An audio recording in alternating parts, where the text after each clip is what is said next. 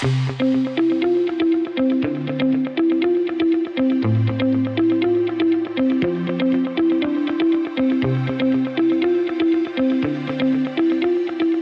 is going on, everybody? Welcome into a special edition of the Daily Energy News Beat stand-up here on this gorgeous Saturday, December 16th, 2023. As always, I'm your humble correspondent, Michael Tanner, coming to you from an undisclosed location here in Dallas, Texas, joined by the executive producer of the show, the purveyor of the show, and the director and publisher of the world's greatest website, EnergyNewsBeat.com, Stuart Turley. My man, how we doing today? It's a beautiful day in the neighborhood here in Dallas. Love it. Absolutely. Love to be close with you. Glad to have you in town all week. But we have a weekly recap coming up, Stu, where we cover the top segments from the week. It's an absolutely great week. We had 2 solo shows from you and myself. And then we spent a lot of time breaking down what happened at COP28, some good opinion articles from some of the longtime friends of the show. So absolutely wild week. I'm going to leave it up to the team to decide what the top segments for the week was, guys. But before they give you that, as always, the news and analysis you are about to hear is brought to you by the world's greatest website, www.energynewsbeat.com, the best place for all of your energy news. Stu and the team do an absolutely outstanding job keeping that website up to speed with everything you need to know to be at the tip of the spear when it comes to the energy business. Follow us, Apple Podcasts, Spotify, YouTube, wherever you get your podcasts at Energy Newsbeat. You can also check us out, dashboard.energynewsbeat.com. You can hit us up, questions at energynewsbeat.com. But I'm kind of a breath, though, Stu. I'm going to kick it over to the weekly recap. We'll see you guys on Monday. Russia's shadow fleet. Michael and I have been talking about this for a very, very long time. The shadow fleet is old tankers that have being bought by Iran, Venezuela. There's an estimated 500 to 600 tankers in the fleet. They take their transponders, they turn them off. They'll meet with a legitimate tanker. Here's the catch. These tankers are not insured through the normal insurance companies for oil. If something happens and these rust buckets have a problem, let me bring up this one right here. This rust bucket, one of the best movie lines that's out there says, "I think I need a tetanus shot just from looking at it." That was from Up Periscope with Kelsey Grammer. This is an amazing movie. It's a Bloomberg video that they have had a excellent aging discussion or of the aging fleet that's out there. And they're a direct response to the weaponization of the U.S. dollar that has gone on. This weaponization of the U.S. dollar is going to come back and bite the U.S. In the bahonkas. It is not going to be pretty. So in this article, it says this little piece of paper on a dark ship may say that it's insured, but it's not worth the paper it's written on, said Simon Lockwood, a Marine executive with the insurance broker. 2/3 are carrying Russian crude are now insured by unknown.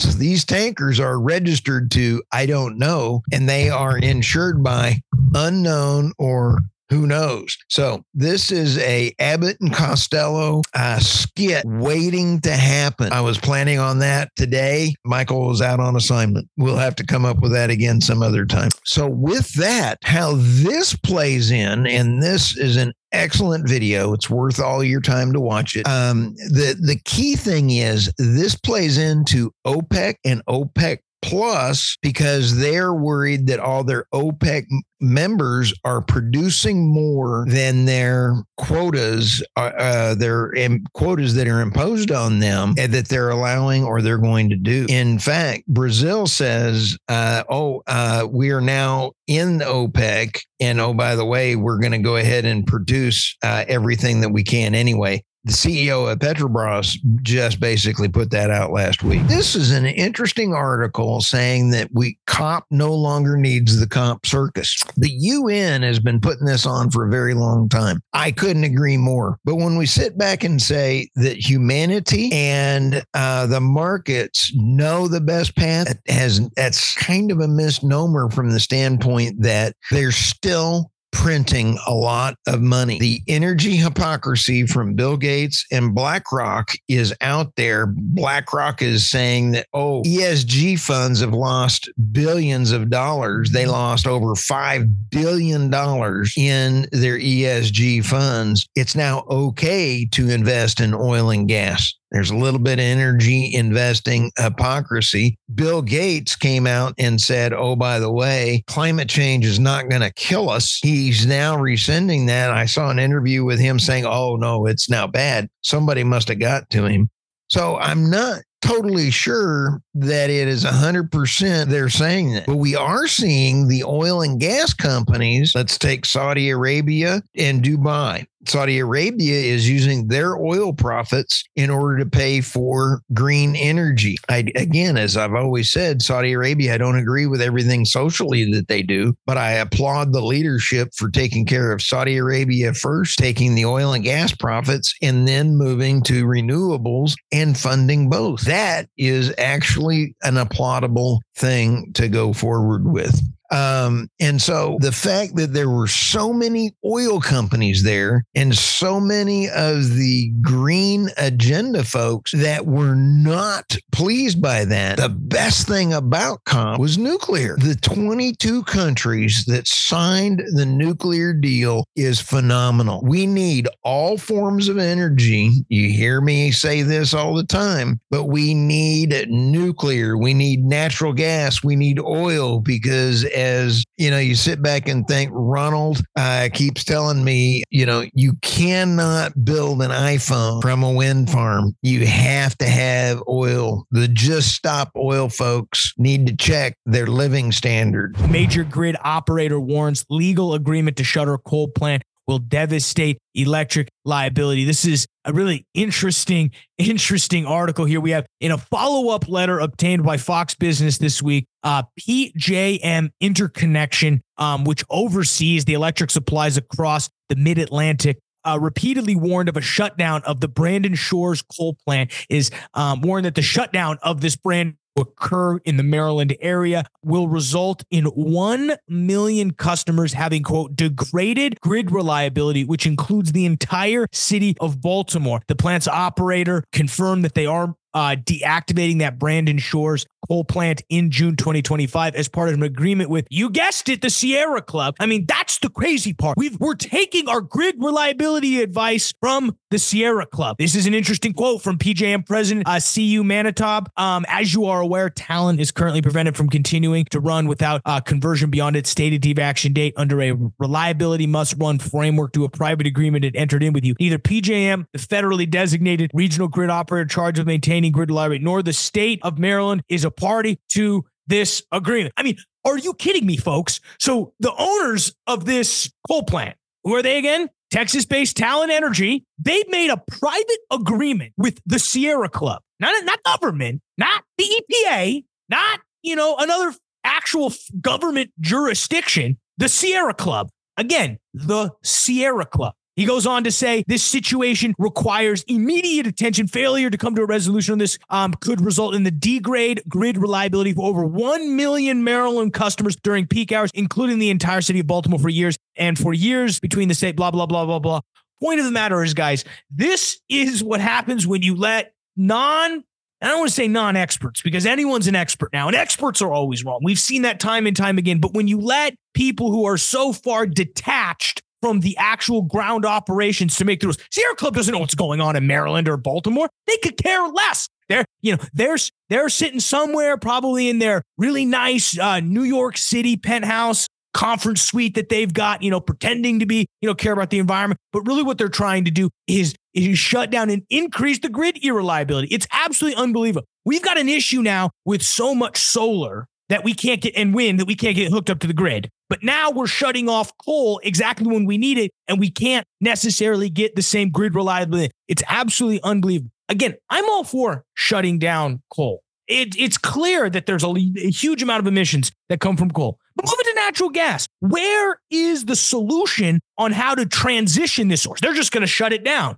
Well, Sierra Club, what, you're just going to shut it down? Do you live in Baltimore? It's clear they don't live in Maryland. It's clear the headquarters of the Sierra Club are not in Maryland. It's absolutely unbelievable. The letter further goes on to say that both the Sierra Club and Talent Energy should amend the agreement to allow the coal plant to continue providing power for customers until the necessary transmission projects are completed. According to the PJM, prematurely closing Brandon Shore sparks the need for new infrastructure to transport electricity from other sources, but such transmission upgrades aren't expected to be finished in Maryland until 2028, 3 years after the planned Brandon Shore's close. Well, it's only 3 years, guys. You'll survive, right? I mean, you'll be fine. Does it snow in Maryland? I don't even know. Probably doesn't snow. You'll be fine. I've gone the other way on this one. Shut it down. I'm kidding. But I mean, in all reality, folks, this is, again, the problem when you mix ideology with common sense. Obviously, these people have the ideology of shut coal down. The problem is they're not thinking of the second order effects. The PJM, again, this is a federal grid operator. Okay. So this isn't necessarily, some, crazy, Republican style, grid, it's not the Electric Reliability Council yes, of course, they're going to say the grid's unreliable. It's part of their job. The interesting part of the matter is that these guys, again, are fairly nonpartisan. They just want to deliver energy to as much people as possible. It's why we have these grid operators, these large scale grid operators. It's pretty interesting. They serve 65 million customers and sell and coordinate movements of wholesale electricity in 13 states. So they know what they're doing here, and they're not necessarily in it as much as you would think for profit, but they are for grid reliability. So just like that, we're shipping off coal. Again, not a bad thing, but we're doing it without the idea. Thanks to the Sierra Club. Gotta love it. George McMillan. Let's go to George. I'll tell you what, this one has been going off around the world. The article is The Geopolitical Problem of the U.S., a German-Russo-Japanese connection. He's talking about some connections. In our podcast that George was on, go listen to that for some folks. It's an hour, 50-minute podcast. And I tell you what, George is a academia energy geopolitical guru. And what we're talking about here is energy. You may have a country that you think is your ally. If you can't support their low-cost energy, they are not your ally. We may be losing Japan to Russia in order to get these pipelines done, and the U.S. is not going to allow that to happen. Mm-hmm. This is a problem. The reason why Germany is more important than Japan is that Germany will consist of Switzerland, Liechtenstein, Austria, which shares a border with Germany on the Danube River. If the German oil and gas pipeline network is connected to Russia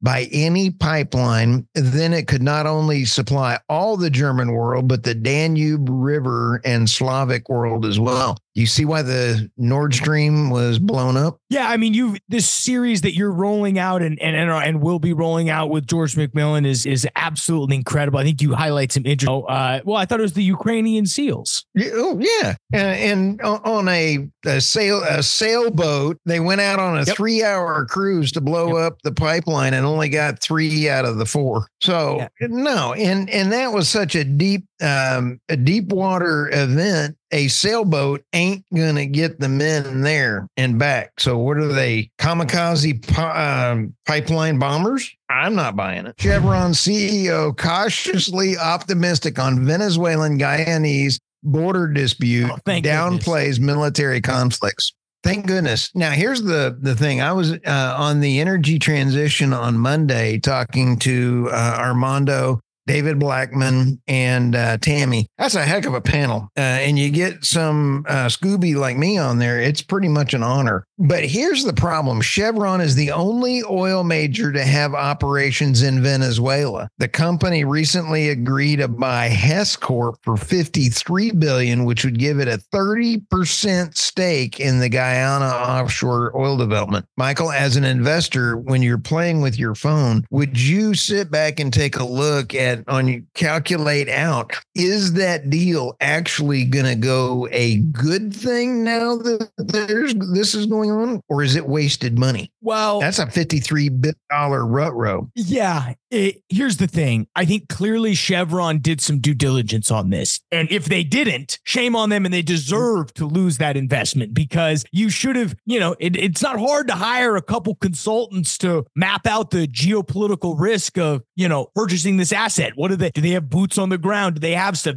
I would be shocked if they didn't necessarily take this into account. I think this is not, having talked with a few people closer to this situation. I actually have a friend of mine who's very close, who's from Venezuela, and he said this is nothing more, and then I'm quoting him, I'll leave him anonymous, but the word I got from him is this is nothing more than show from Venezuela. They'll never actually invade. This is more so that Maduro can come back to his people during an election and say, well, the reason why we don't have any electricity is because the Americans cut us out of Guyana, which sure, maybe there's some territorial dispute there, but that's not going to change how this oil, in my opinion, outside of a military conflict, nothing's going to change hands. And again, as Mike Wirth, CEO of Chevron, said, that's unlikely. So I'm with him, but hopefully they did their due diligence on this. I think there's a little more to this story than your friend is thinking through. Right. You have Venezuela, who used to have a gigantic oil field equipment and everything else.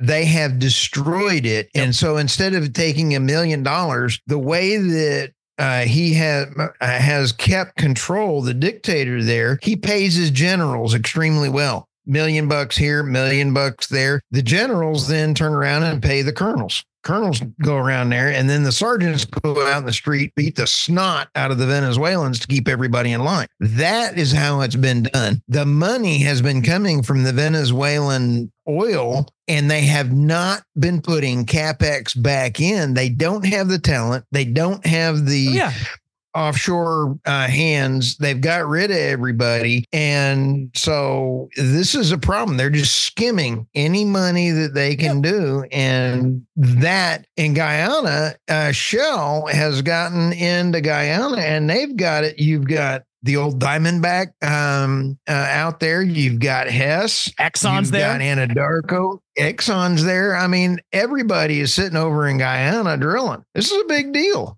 I think it's one of the last few unexplored or hot new offshore targets. Absolutely. And I think it's going to be a bigger problem. And it's because Putin has been to his team. He's been talking to Maduro, and there is a bigger statement going on there. And it's between Putin and China.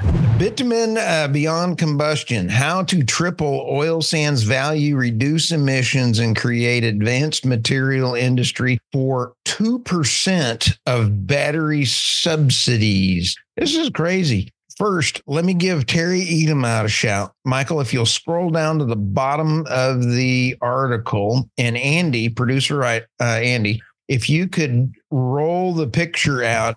Terry sent me a book, and he says, he signed it. Stu, you are the best podcast host in the industry. Grumpy Terry Edom. That was so nice of him to sign that book that it was really, really pretty cool. You know, it has to say I was the best podcast host. Notice he didn't put your name on there. Okay. So let's go up here to this article. What if some phenomenally large energy material breakthroughs were right in front of us? Dude, I don't care. I'm energy agnostic. Yep. I'd love to say, let's do it. Beyond combustion, how to triple the, let's see here. We might get more comfortable on nuclear energy. The world seems hell-bent on carbon-free energy. And the only way that's going to happen is if we meet 8 billion is nuclear power. I agree. Nuclear has got to happen. Let's go where he is talking about this. Okay, so coming out of the oil sands, just a real quick update on the oil sands. Oil sands, when they get done with that, it is the cleanest land on the planet. So, Canadians do a great job. Regulatory issues up there on that. So the barrel of bitumen as a whole, the BBC white paper estimates the following benefits.